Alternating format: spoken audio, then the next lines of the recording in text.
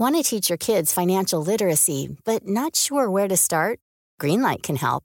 With Greenlight, parents can keep an eye on kids' spending and saving, while kids and teens use a card of their own to build money confidence. As a parent, you can send instant money transfers, set up chores, automate allowance, and more. It's a convenient way to run your household, customized to your family's needs, and the easy way to raise financially smart kids. Get started with Greenlight today and get your first month free at greenlight.com/ACAST.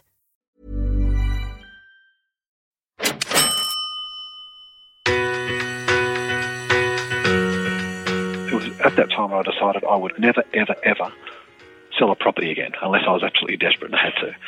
And that's when the real journey started. So from there, when I bought properties, I held them and continued to hold them. And apart from one property which I sold 3 years ago, I've never sold anything since.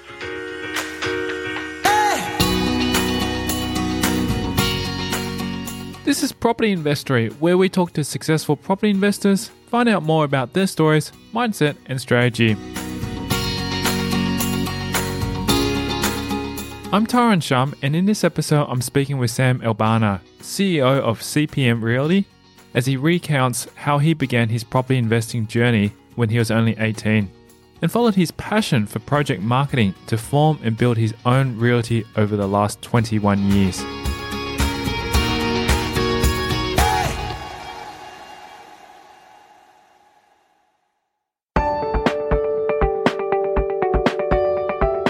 Also, before we delve into this episode, go over to propertyinvestory.com and subscribe to receive your free property investor case studies, where you'll learn how to generate passive income from your properties. Go there now to sign up for free.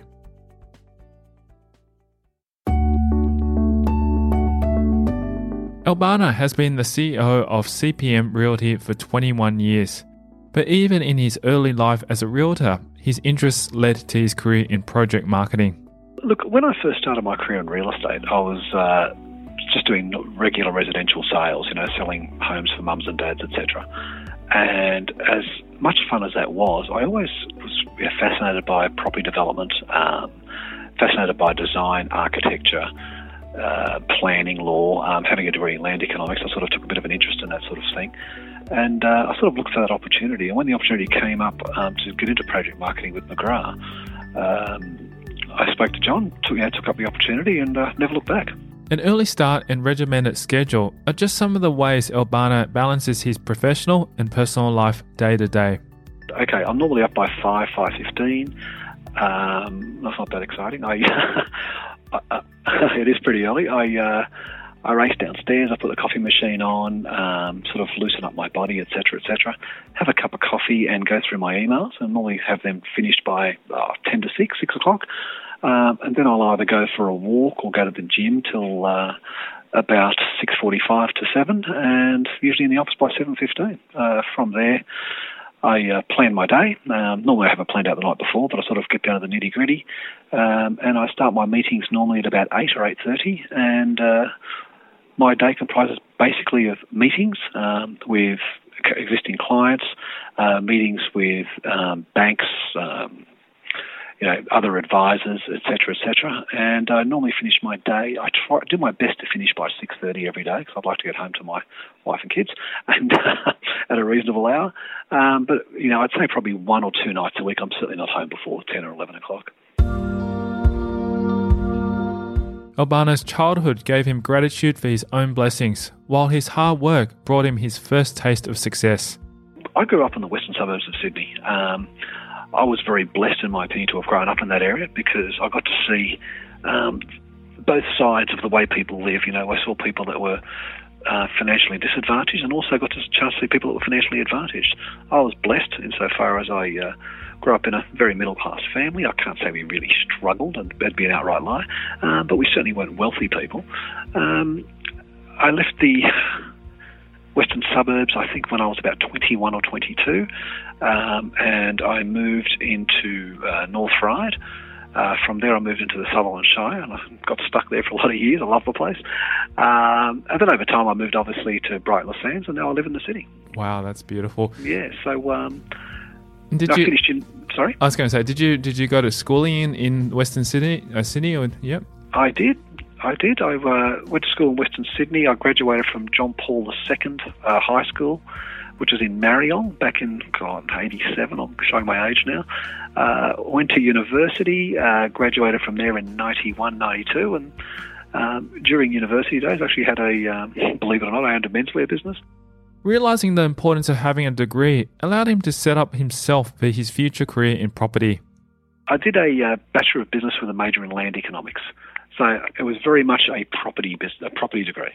Look, I always knew that I was never going to be an academic, but I also I saw the importance of having that degree behind me, because having a degree generally just gives you choices. It doesn't make or break you career-wise, but it gives you choices. And I also learned very early that when you're dealing with people from other countries, particularly from Asia or the Middle East, having a degree is a very important thing for them, and they're more likely to want to do business with you if they know that you've got that qualification.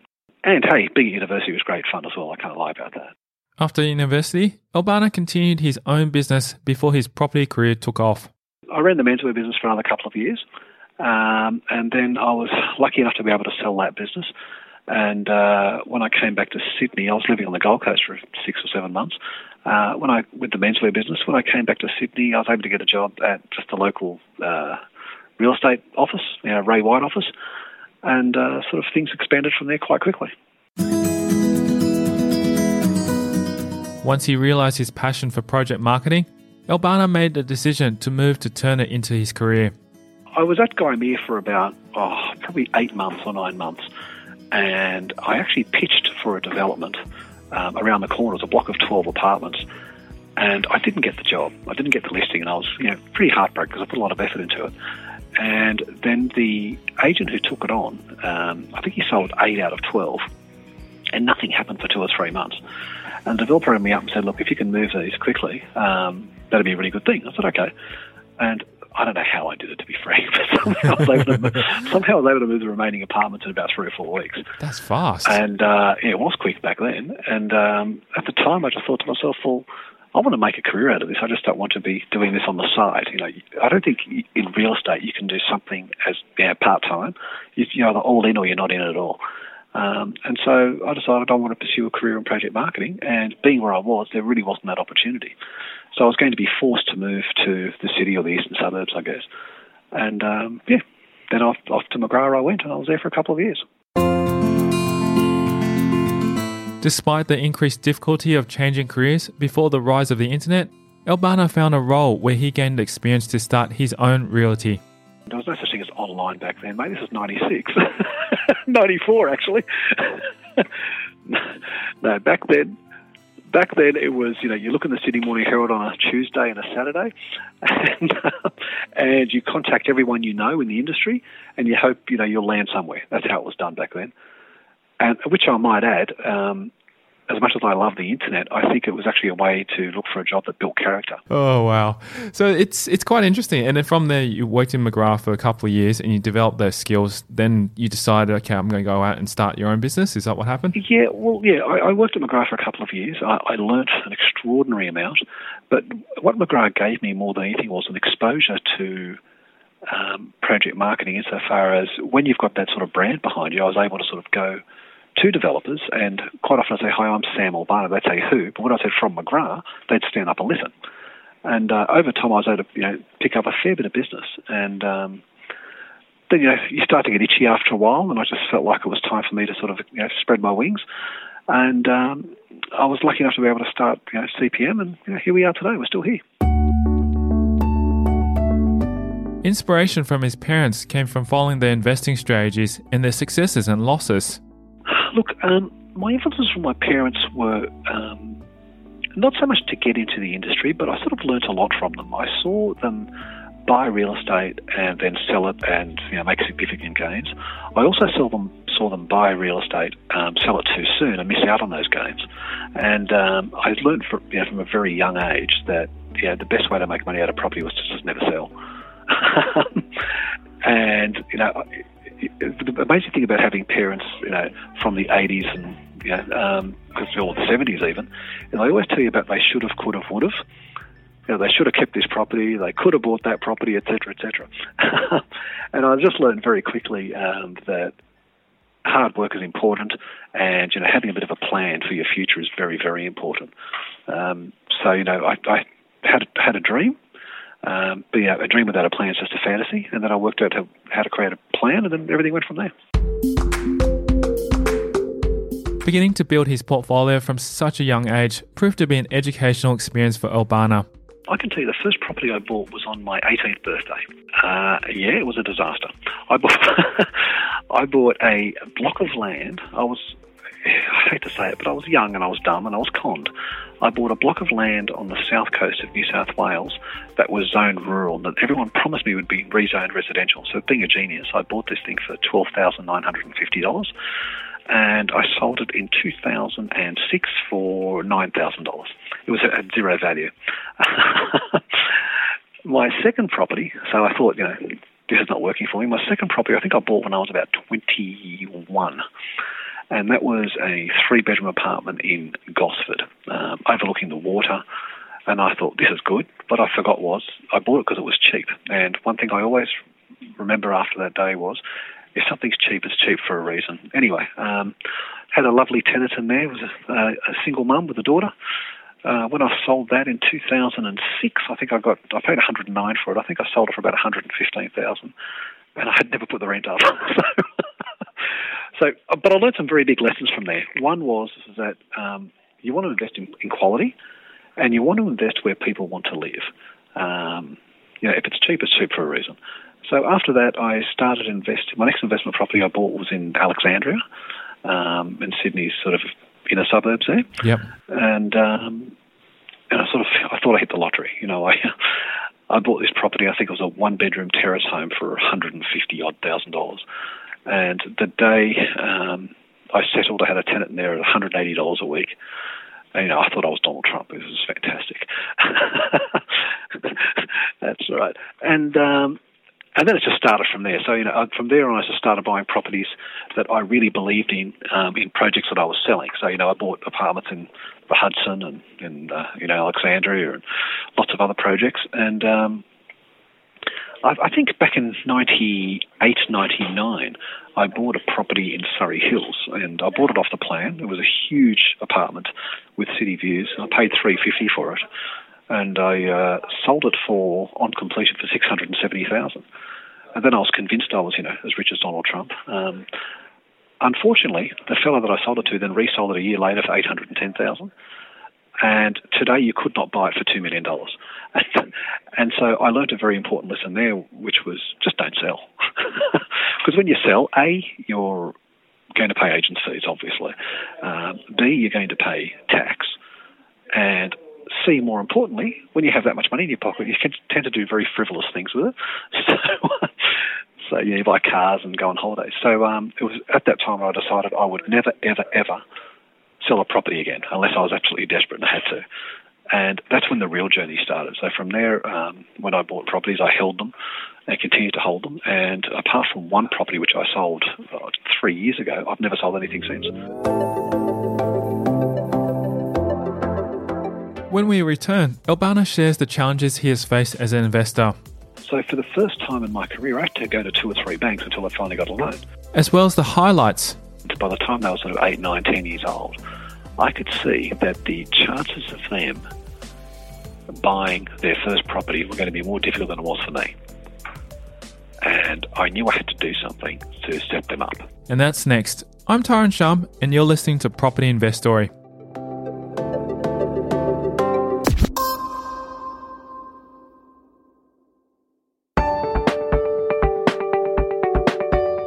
Hey podcast listeners, I just wanted to let you know about the podcast show notes I've created for you that you can download at freepropertyresource.com. Inside these show notes, I've included a full summary, details of the resources recommended, plus much, much more. Just go to freepropertyresource.com to grab it now. It's free and it'll make the rest of the episode so much more impactful. Again, that's freepropertyresource.com. Now back to the show.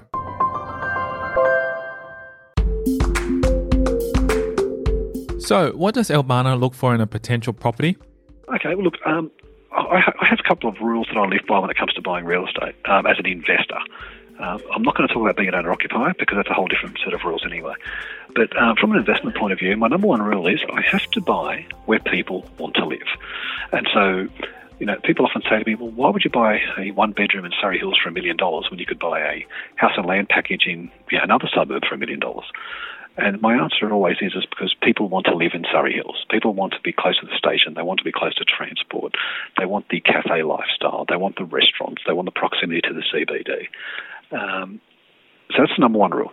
Invest where people want to buy. My next one is Sydney is, and I'm talking about Sydney here, Sydney is a city that is really drawn to water. And so where possible, you want to live very close to the harbour or very close to one of the beaches. Now, I don't care if it's Cronulla Beach, I don't care if it's Manly or Bondi or Tamarama. The closer you are to a beach or the CBD, the more likely you are to see significant capital gains. Yes. But more importantly, the more likely you are to see an endless stream of tenants wanting your property. And that's really important. And his final rule? Number 3 is I always want to be in entertainment hubs or restaurant-type hubs. Because once again, people like to be in areas where they can walk out of their home and go to a cafe or a restaurant or go to a park or get an ice cream. And that's why, I traditionally have bought in suburbs that have that or are about to have that. So my first investments, for example, in Alexandria and Rosebery, they were the days when Alexandria was a desert wasteland, but you knew it was coming. And so if you were able to buy and hold, over time the gains you could make were quite significant. And those suburbs still exist in Sydney today. It's just to sort of pick which ones are there, and it's not that hard. Google's a pretty good friend of mine. Pick the suburb, work out what you want and what you can afford, and then you jump in and do everything you can to hold on. You quite often, I see people say, oh, it's a bit too hard, or, I'm going to have to wait an extra year. And to me, that's, it's almost a defeatist attitude. And the other big thing for me is I always buy off the plan. That's my number one priority. Despite the success of his career, Elbanna still faces challenges. Some years ago, I bought a property, probably 2.5, 3 years ago. I bought a studio apartment here in Sydney, and I paid, let's call it $600,000. And at the time, the banks were throwing money at everybody. And so my philosophy is, because I've built up equity in other properties, was that I use a deposit bond to secure the property. And from there, I wait until settlement, and then I buy the money from the bank. And based on the valuation, the bank will generally lend you, the whole purchase price. So I bought this for $6, and it valued up at $790 on completion. So it was a really fantastic gain. Getting a loan from the bank for $600,000 was actually a problem. Okay, that's interesting. And I found that extraordinary, given that I'd never had any difficulties in the past. And basically, what it came down to was that the banks were cracking down due to APRA's recommendation, on interest-only loans and on investors. They wanted to have fewer investors and more owner-occupiers in the market. So for the first time in my career, I had to go to 2 or 3 banks until I finally got a loan. And that 2 or 3 week period was actually really stressful. Despite his financial stresses, Elbanna had to continue to run his business and to take care of his family until he found a solution. Now, I knew that eventually I would find a way, but in the meantime, the developer needs me to settle this property. And if I don't settle, he has every right to take my 10% deposit and sell it to somebody else. And so here I was going to be hit with a double whammy. A, I could lose the 10% deposit or the bond, which is $60,000. But secondly, I would miss out on a significant gain because now it's valued at $790. And so that would have really hurt. Luckily, I was able to speak to the banks. I'll speak to a particular bank, and they could not understand why I was going through this nonsense, and they were able to approve it in 48 hours. But, the levels of stress were very, very, very high. And they probably weren't as high. They were probably much higher than they should have been. But when you're actually running a business and doing a whole bunch of other things to your children as well, you can't dedicate the time to these things as you would otherwise dedicate if you just didn't have these extra pressures. After finding the silver lining in this particular challenging property, he pursued it to reach future financial success. I don't think I bought it under value at all. In fact, I think I paid fair market value for it at the time. very much fair market value, maybe even slightly over market, by 1% or something. But I just really liked what the property offered. It was in the eastern suburbs, number one. It was almost directly on the new light rail that's going in, number two. It was close to New South Wales University. It had all those fundamentals that I look for in a property. And so I felt like it didn't really matter if I paid an extra $10,000 for it, because I knew that over the ensuing 18 months or 2 years or whatever it took to complete it, that I would get the growth out of it anyway. And, luckily I was right. But you can never predict exactly what you're going to get. What you can predict is whether it's going to be a good investment or not. Although not directly related to property, he reveals how the highlight of his career was securing the future of his loved ones. I think the big aha moment came for me was when my kids were born. And I watched them grow up, and by the time they were sort of 8, 9, 10 years old, I could see that the chances of them buying their first property were going to be more difficult than it was for me. And I knew I had to do something to set them up. And so over time I actually bought properties that I put into trust for them, so that it would give them their chance at life once they reached a certain age. Now, thankfully, I haven't had to actually give them those properties yet, because the oldest of them is only 24, and I said I wouldn't do it till they were 30. So, lucky them. But but they don't even know, and they might know now. But they don't even know, and I never wanted them to know, because I still wanted them to find their own way, and this could be just a bonus for them, if they ever get to that stage in life where they need the help. I look at them now, and they're the oldest two are 24 years old, and they've got qualifications. They earn very good incomes, so they probably won't even need me by the time they're 30. But if things didn't go as well as they could have for them, then they probably might have. So, inspired by this story and what Sam Elbanna is excited about today, we'll keep the conversation going in a future episode on Property Investory Podcast, where we'll talk about the nuts and bolts of the project marketing as an investor. We have a plan and a strategy that we execute to the best of our ability, but we still have the flexibility to move with the market if things change. The importance of setting goals to fulfill your dreams. And it is that absolute desire, need, passion to achieve that goal which gets you there. And even if your plan is flawed, if you have a passion, you'll find a way to get there anyway. And that's next on a future episode of Property Investory. Also, if you haven't subscribed to receive your free property case studies that I only send out exclusively via email, you can text me your email address to 04 99 88 10 40 to subscribe. These real case studies are from experienced property investors, where they share specific numbers of their portfolio, the strategies, and much more. Simply text me your email address to 04 99 88 10 40 to get your free case studies. Thanks for listening.